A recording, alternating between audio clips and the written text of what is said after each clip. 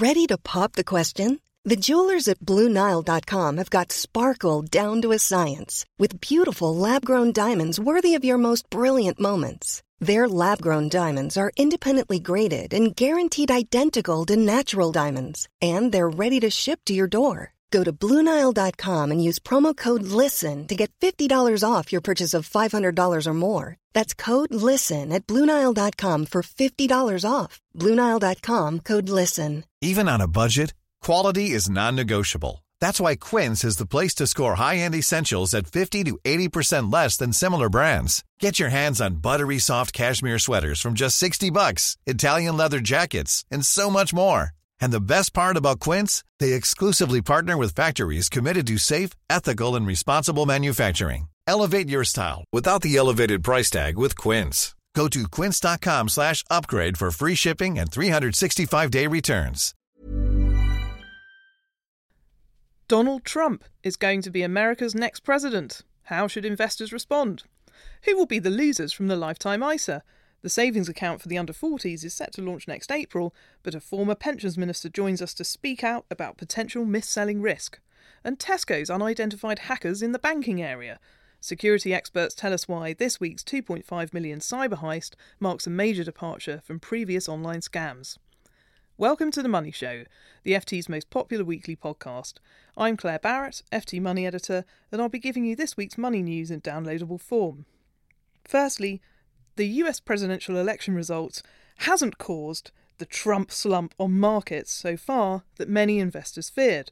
I'm joined in the FT studio by Amy Williams, FT Money reporter, who has been speaking to investors and fund managers, gauging their reaction to the result. Amy, welcome to The Money Show. Hello.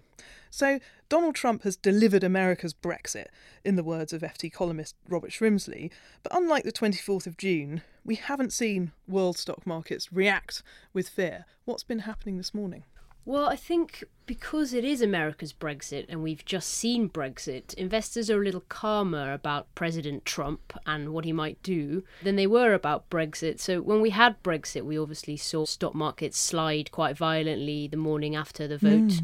This morning, we haven't really seen that. We've seen some dips, but nothing anywhere near as dramatic as what we saw in the Brexit aftermath. So I think things are less frightening the second time round. People feel a bit more confident. There's also a bit more optimism on US equities, actually, than I expected to hear this morning. So speaking to fund managers, they're broadly positive on the prospects for US equities. So President Trump has said he will cut taxes and cut regulation, and these things are potentially quite good for corporate American companies. So yeah, people are not panicking too much yet. Summing up the responses of the fund managers you've spoken to, what have been their reactions, not just in terms of US stocks, but also European, UK registered companies?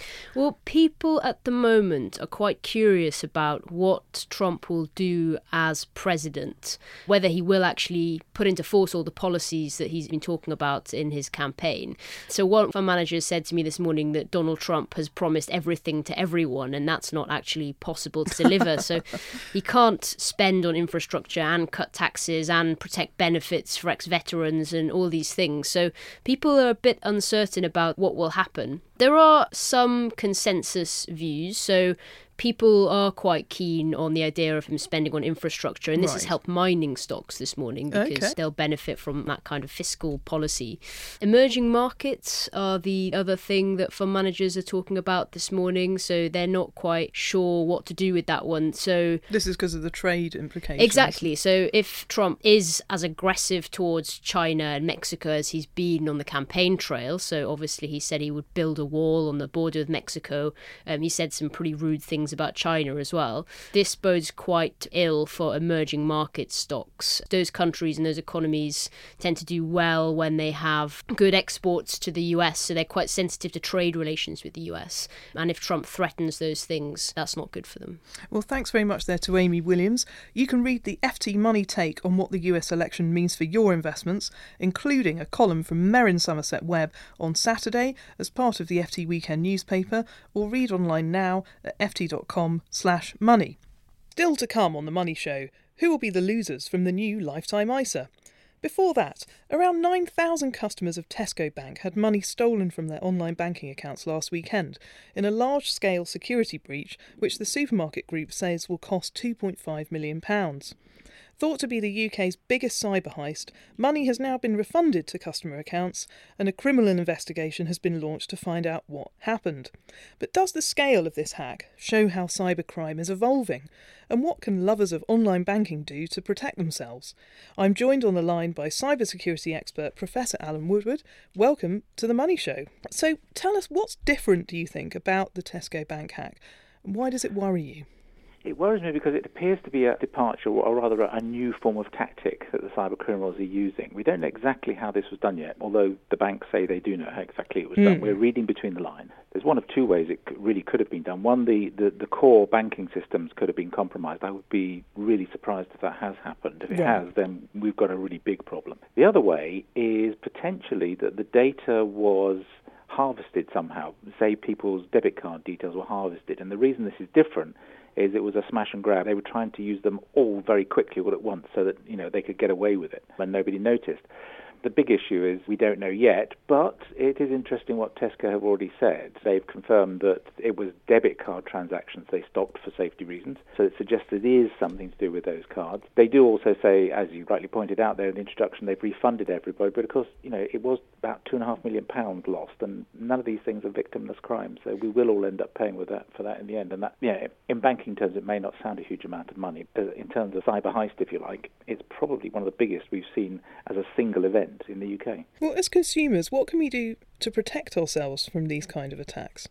Well, unfortunately, if it is the bank that's been hit directly, not a lot. Obviously, the big question in all of this is, let's suppose it is a mass debit card fraud, effectively some sort of automated form of that. The big question is, where did the data come from? It may be, for example, that a retailer was hacked and it was from there, or it's still within the bounds of possibility that lots of people's computers were hit with a piece of malware. For example, we know Drydex, there's a piece of malware called Drydex, has been hitting the UK banking system for some time, gathering people's details. It may be that the criminals, and this is where it would be a departure in tactics, they've saved all these up and hit one bank all at once. I think all we can really say is that users have to adopt the same things we've been banging on about for ages in terms of protecting their own personal data. And what we'll find is that this is down to somebody else having, unfortunately, not looked after all of our data properly. So what do you think the banks then should be doing? This is something they're all worried about. Absolutely. Obviously, if it's a core banking system breach, major investigation time. I think they need to do kind of what they're doing already. To their credit, Tesco spotted this very quickly. They're talking now that it's about 9,000 people actually lost money. All the banks, obviously, as you know, they all have systems in place to spot unusual transactions. I know very well when I had my own card cloned, for example. It was very quickly that the card company phoned up and said, were you buying shoes here and in a restaurant there and all this? They knew we actually all are quite boring. So that's what alerted the bank to this, that there was some unusual transactions going on, and it was even more unusual, and it was going on across a lot of accounts all at once. And so they were able to pull the plug before, in some ways, and it doesn't help the people that were affected, but obviously in some ways it was limited damage. Obviously the inconvenience, and if you're trying to feed the kids and it's your only source of money and it's all been taken out, that doesn't help you. But from a banking perspective, it hopefully was limited. And the big thing that all the banks can do is learn from this. They all do share information. It's interesting that the Information Commissioner, the FCA, and the National Crime Agency are all involved in this. And one of the things that the National Crime Agency does is use GCHQ, and GCHQ has a system called CISP, where with big companies like banks, they share intelligence on these attacks. And so one of the things they'll be doing, and have already done, will be instantly telling people this is a new form of attack, or this is the kind of attack that was mounted, so they can all keep a double check on those aspects of their own systems. Well, that sounds comforting, but what will this do you think, for banking competition in the UK more widely? Do you think that the online challenger banks will suffer from this attack? I think they probably will. I mean, it's quite interesting that obviously when Tesco Bank themselves started up, and it was a joint venture with RBS, they were using some of RBS systems, which people will look at and say, oh, they're old, aged systems, but of course they have proven to be really rather secure. When Tesco bought them out and moved across to their own systems, and I think some of them are even run on things like Amazon Web Services, there is going to be a suspicion in people's minds that these challenger banks, when they're not using white-labelled services from traditional banks and their computing infrastructure, maybe some of this new technology they're using is not quite up to the job. But I would say that even though they're new systems, quite often it's old software that's being run. So, it might be being run on new bits of tin, but, we're still running old COBOL programs and things to try and actually get some of these challenger banks up and running. So it might be slightly unfair if the challenger banks are labelled like that. But having said that, one of the reasons the criminals will target them is because they will imagine that they don't necessarily have the expertise in spotting these things, etc. So they're going to push the boundaries. They're going to see if they do represent this soft underbelly. Thanks very much there to Professor Alan Woodman. You can read more about this story online now at ft.com/money. In less than 6 months, millions of younger savers will have the opportunity to open a lifetime ISA and potentially grab £1,000 from the government towards buying their first home or to save for retirement. Those aged 18 to 40 can receive a taxpayer-funded bonus of 25% on savings up to £4,000 a year, worth up to £1,000 to them. The catch, it can only be used to buy your first home or accessed from age 60, otherwise penalties apply. But the LISA, as it's known, has also caused jitters amongst consumer campaigners who are worried young people may be tempted out of workplace pensions in favour of the lifetime ISA and actually be left worse off in retirement as a result. Baroness Ros Altman, the former pensions minister, is one of those voicing concerns, and she now joins us in the studio to discuss. Thanks for joining us, Ros. Pleasure to be here, Claire. So firstly, what's worrying you about the lifetime ISA? First of all, this product is called a lifetime ISA, but it has all the behavioural pushes that will mean it's not going to last a lifetime. We do need lifetime savings. We do need savings for later life, but we already have pensions. Introducing a new ISA product complicates the ISA brand and also will confuse a number of people about how best to save for retirement if they don't really understand just why pensions are by far the best way for most people to do so. Do you really think that young people would be tempted out of workplace pension schemes, for example, to save into the LISA? There is already some evidence, and I've certainly spoken to people anecdotally who are saying, well, maybe I should opt out of my workplace pension because this lifetime ISA sounds like a great deal. You get 25% extra from the government on your savings, which clearly indicates that they don't understand that if you're in a pension, the very minimum extra you will get from the government is 25% because it's the equivalent of basic rate tax relief. But in addition to that, they haven't appreciated that they would lose the employer contribution to their pension, which is extra money over and above the 25% extra they will get. And also, if you're in a workplace pension and your employer is putting money in for you, you may get tax and national insurance relief on that contribution, which you wouldn't get if you opted out and put your money into a different product. In addition to which, the benefits of pension saving have been built up over many years of experience because at the beginning pensions didn't work so well for consumers. There were lots of ways in which companies were not necessarily offering great deals. And ISAs are a bit like that. There are no proper consumer protections in an ISA. There's no controls on the charges. Lots of people will use an ISA as cash savings or short-term savings, and that's what they're really good for. But to try and lock your money for 20 years into a product with no real consumer protection that has a very big penalty if you want to take the money back out again, and does not have the right incentives to ensure that that money will work as well as possible for you in your later life, seems to me to be a very unwise way to try and help people plan for their long-term financial future. Very clearly explained. In the FT Money debate that we held, that you participated in this week, you used the M word, mis-selling. The FCA is still to decide how the lifetime ISA should be sold. Do you think restrictions should be placed on its sale? I absolutely believe that this product must not be sold carelessly. ISAs, generally speaking, can be quite freely distributed because they tend not to be a complicated product. This new one is a complicated product, and I would say to any provider considering offering this, be very careful. Think down the line, another few years hence.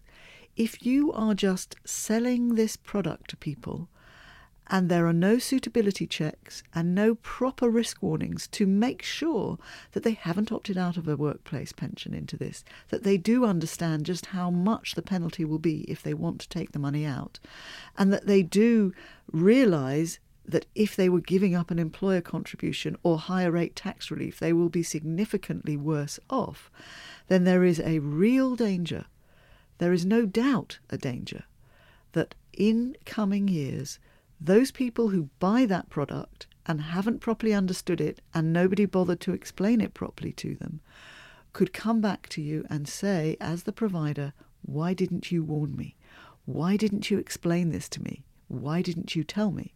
If this product is only sold as a pension or a quasi-pension or retirement savings vehicle to people who've got financial advisors helping them, that's okay. Because some people, for example, if you've already put £40,000 into a pension, or if you've already reached the lifetime limit and got protection so you can't put any more money into a pension, would do well from this financial product, and financial advisors would probably say, yes, why don't you use it? Some people who have got grandchildren or children and want to save for their future could give them money and get this free uplift from the taxpayer.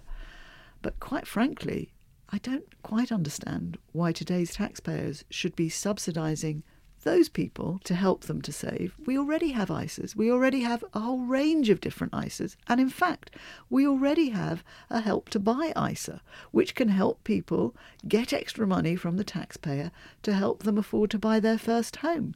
And for that purpose, this product is fine. It's basically a souped-up Help to Buy ISA.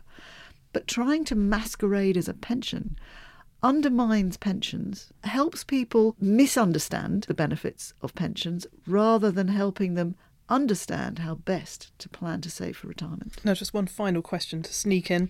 Looking ahead to the autumn statement, 23rd of November, do you think the way that the lifetime ISA works could pave the way to further changes to pensions tax relief? I think there is a body of opinion that might want to turn our current pension system, which actually has all the right behavioural nudges and is better than most people have yet appreciated from that perspective, on its head and move pensions into ISAs, take away the tax break, BRAKE, at the end, which encourages people not to spend their pensions too soon and makes sure that they will have money in their 80s.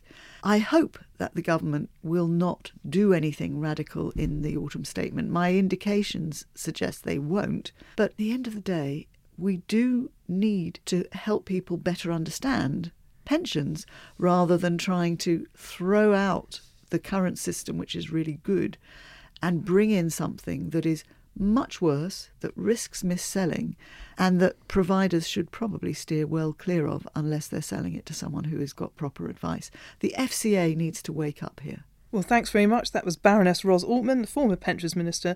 You can read our cover feature, Who Will Be the Losers from the Lifetime ISA, in FT Money this weekend, or online from this Friday on ft.com/money.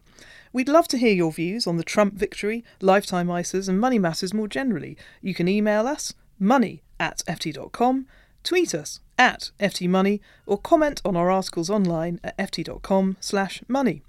The Money Show will be back next Thursday at the usual time. Goodbye. If you enjoyed this podcast, you might enjoy the FT's Banking Weekly. It's presented by me, Patrick Jenkins, the financial editor at the FT, and I'm joined by a team and an external guest every week. You can find this every Tuesday at ft.com/podcasts. Flexibility is great. That's why there's yoga. Flexibility for your insurance coverage is great too. That's why there's United Healthcare Insurance Plans. Underwritten by Golden Rule Insurance Company, United Healthcare Insurance Plans offer flexible, budget-friendly coverage for medical, vision, dental, and more. One of these plans may be right for you if you're, say, between jobs, coming off your parents' plan, turning a side hustle into a full hustle, or even missed open enrollment. Want more flexibility? Find out more about United Healthcare Insurance Plans at uh1.com. When you make decisions for your company, you look for the no-brainers. And if you have a lot of mailing to do, Stamps.com is the ultimate no-brainer. It streamlines your processes to make your business more efficient, which makes you less busy. Mail checks, invoices, legal documents, and everything you need to keep your business running with Stamps.com. Seamlessly connect with every major marketplace and shopping cart. Schedule package pickups and see your cheapest and fastest shipping options from different carriers, with rates up to 89% off USPS and UPS rates. And with the Stamps.com mobile app, you can take care of mailing and shipping wherever you are. Make the same no-brainer decision as over 1 million other businesses with Stamps.com. Sign up with code PROGRAM for a 4-week trial, plus free postage and a free digital scale. No long-term commitments or contracts. That's Stamps.com. Code PROGRAM.